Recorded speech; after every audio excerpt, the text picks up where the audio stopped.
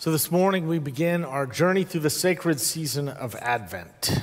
Season of Advent is all about preparation and anticipation. It's about waiting for the inbreaking of God that comes to us always in the most surprising and unexpected of ways. For thousands of years, people have taken this month to prepare for the birth of the Christ child. The church has celebrated this 4-week period leading up to Christmas since about the 5th or the 6th century. Advent comes from the Latin word adventus, from the Greek word parousia, meaning coming. And so Advent literally means the arrival of that which has long been waited for. It is a time, as I said, of longing, of watching, of praying for God's healing, transforming presence to be ever more vibrantly present in this world. The text that will help us begin this journey through the Advent season is from the prophet Isaiah. And this word from Isaiah is a word of hope written to a people that were in the midst of chaos. Back in the year 587 BCE, Jerusalem was conquered by the Babylonian Empire, and the leaders of Israel and almost all of the population were marched off into Babylon. The Jerusalem prophets made it unmistakably clear that the destruction of the city, that the exile itself were not necessarily due to the strength of the Babylonians, but more importantly, it was a well-deserved punishment from God. They were homeless. They were wandering in the desert in the midst of the Babylonian exile, and quite literally, they had lost everything. They'd been stripped of their homeland. The temple had been destroyed, and unmistakably their faith had been shaken. And they stand facing the possibility that perhaps God had abandoned them, that they were no longer the chosen people. They're in this wilderness, in this desert, which meant their very lives were in danger. And they longed to go home. They yearned for a word of hope, for a word of comfort, which is why these words from Isaiah, the prophet turned poet, were so important, why they meant so much to the people. Because these words, they declare that this time of punishment, that this time of exile was at an end. So I invite you to listen now to this word from the prophet Isaiah.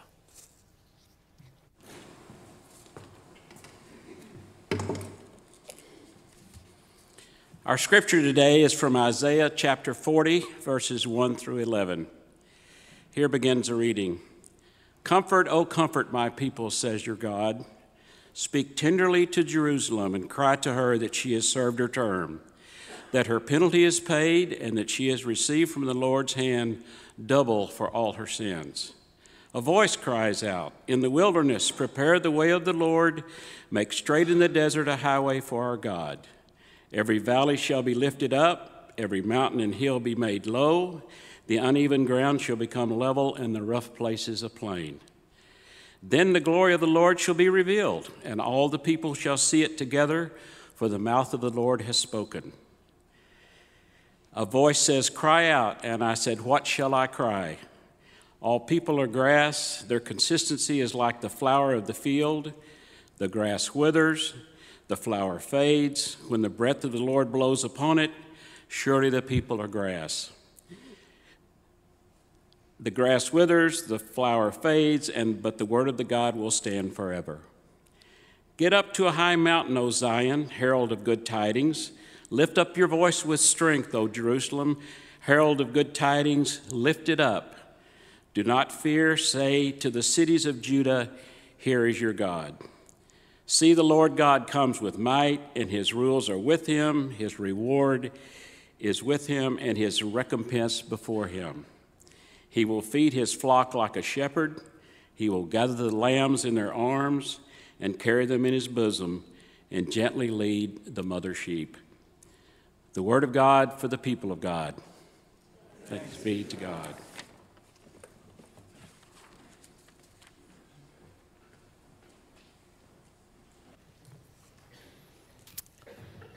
So it was this past Thursday night after all of our family and guests had gone home.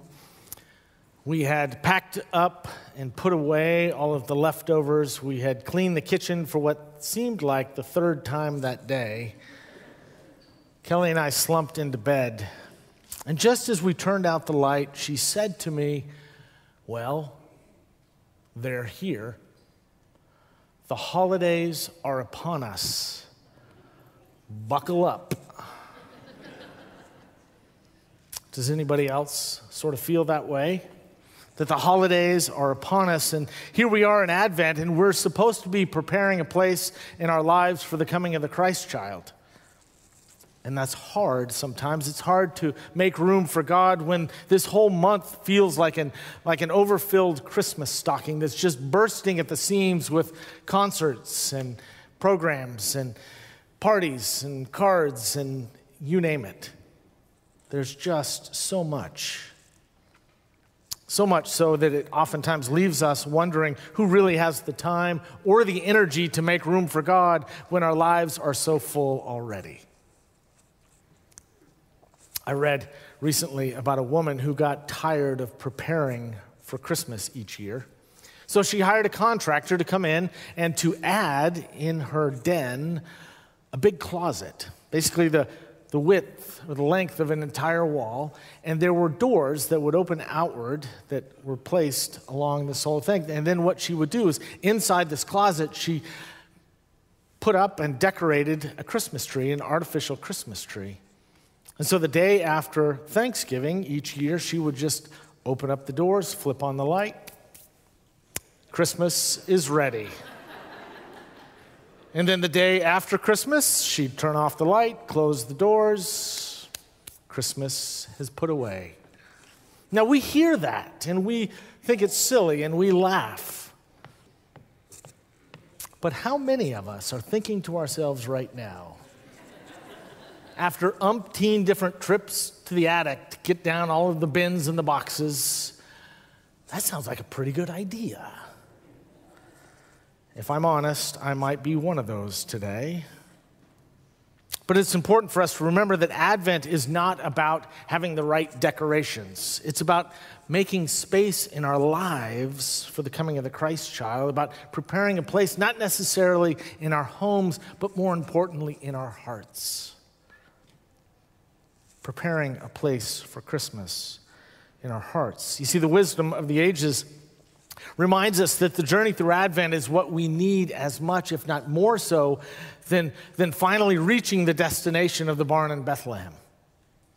It's the journey that tells us to slow down, to take stock of what's most important to our lives, and then give our attention to those things, to stare at the stars, and to empty our hearts so that there will be room for the new things that God wants to do in our lives, the things that God has in store for us, for the birth of something new.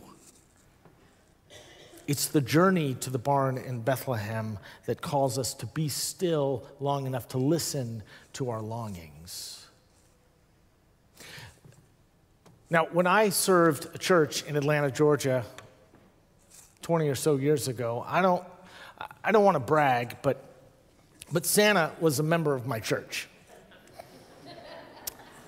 Santa Dan was the real thing. And we didn't see him much this time of year because he was making preparations and had a few shifts at the mall to ask the kids what they were doing. But every year, just after Christmas, he would come back, and he always had the best stories. In one year, he told me about this little girl that he saw waiting in line with all of the other girls, but she stood out because she looked so precious. Her hair was done just right. Her dress was exquisite and delicately, intricately pressed. There was not a wrinkle on her. There was not a hair out of place. He said she looked like she just crawled off the pages of an American Girl catalog. And when she got close and sat on Santa's lap, she began to cry. Now, it's not uncommon for little boys, little girls to cry when they sit on Santa's lap, but this little girl, she was not scared. She was afraid, but she wasn't scared. So Santa Dan recognized this, and so tried to change the subject and just decided in that moment to ask her, "So, little girl, what is it that you want for Christmas?" And when he asked her that question, that's when the tears really began to flow. And she said, "That's just it. That's just it. I already have everything. I have everything. And I am afraid that I won't get Christmas." I think we all live with that fear, don't we? That we won't get Christmas. Not necessarily that we won't get what we want for Christmas. That's another sermon for another time. But that somehow the wonder and the mystery, the awe of the season will somehow be lost on us. That we get so caught up in all of the gift giving and the card sending and the party attending that we'll just miss it. That we'll get so caught up in what the season demands from us that we will miss out on what the season offers us. You see, Advent is about preparing ourselves to give attention to God's great gift, the gift of Jesus Christ. And sometimes we have difficulty believing that we will see anything new. Because after all, we know the story. We've heard it before, year after year, in fact. And what could we possibly see that is new that we've not seen and heard before? This year, our series comes with a hope that will help us reawaken the wonder and the beauty in the season of Advent. Because we're going to approach it through the eyes and the ears of the artists who have gifted us with poetry and paintings, with music, with movies, and so much more. These artists that will draw us to the wonder of the Christmas story and the beauty of God's great love for all of creation. It was Plato, the great philosopher, who once said, "Music gives wings to the mind," he said, "a soul to the universe, flight to the imagination, a charm to sadness, a life to everything." Christy Nelson is a poet, a writer. She says, "Our use of language, either written or spoken, and I would argue sung, offers us a generous opportunity to dance with our imaginations." And the great poet William Carlos Williams says, "It's difficult to get the news from poetry, but yet people die every day from a lack of what is found there." You see, our hope is that in this season, looking at the art of Advent, we will dance with our imagination, that we will find what we lack, what we long for. Now, the journey through Advent begins in the wilderness. That's what the prophet Isaiah said a moment ago. You heard the story. A voice cries out, he says, "In the wilderness, prepare the way of the Lord. In the wilderness, make straight in the desert a highway for our God." The journey through Advent begins in the desert. About 20 years ago, I was going through a difficult time in my life. My marriage at the time, it was a mess. I was miserable, I was depressed, I was working way too much, I was sleeping hardly any at all. My soul was in shatters. To stay a step ahead of the pain, I just kept going and going and going. In part so I wouldn't have to sort out all of the things that were going on in my life. But to be honest with you, I was miserable. I was losing the joy of life, any sort of passion for living. I had several friends who didn't really want to be around me much, and I don't blame them. I didn't want to be around myself either. But there was one who stood by me. And one day he showed up at the church and he took me out to lunch, checked with my assistant, cleared my calendar. And when we got to the restaurant, he sat down and he said, "Russ, I want you to know that I've cleared both of our calendars for the day. I have nothing to do today but just be here for you. Tell me what's going on in your soul." And so I began to tell him. And as I spoke, it all just sort of came tumbling out. It poured out. I told him how I was working too much, how I was probably running from the stuff that I needed to be paying attention to, but I didn't even want to acknowledge that stuff. I told him that I was a mess. And my friend interrupted me at one point in the midst of this rambling and said, "You know, Russ," he said in a soft voice, "you don't have to live like this." I said, no, I know. But listen to this. And I started telling him about something else. And finally, he interrupted me again. And he said, "No, you don't have to live like this. You don't have to live like this. You don't have to live like this.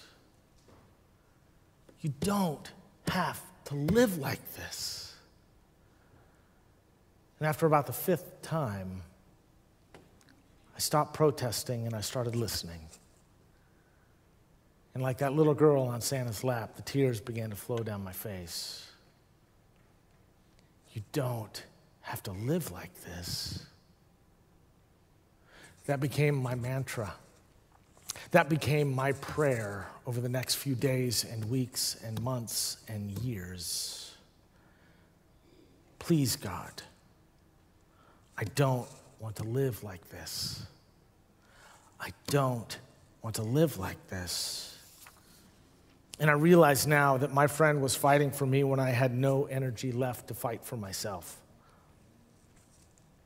He just kept repeating, "You don't have to live like this."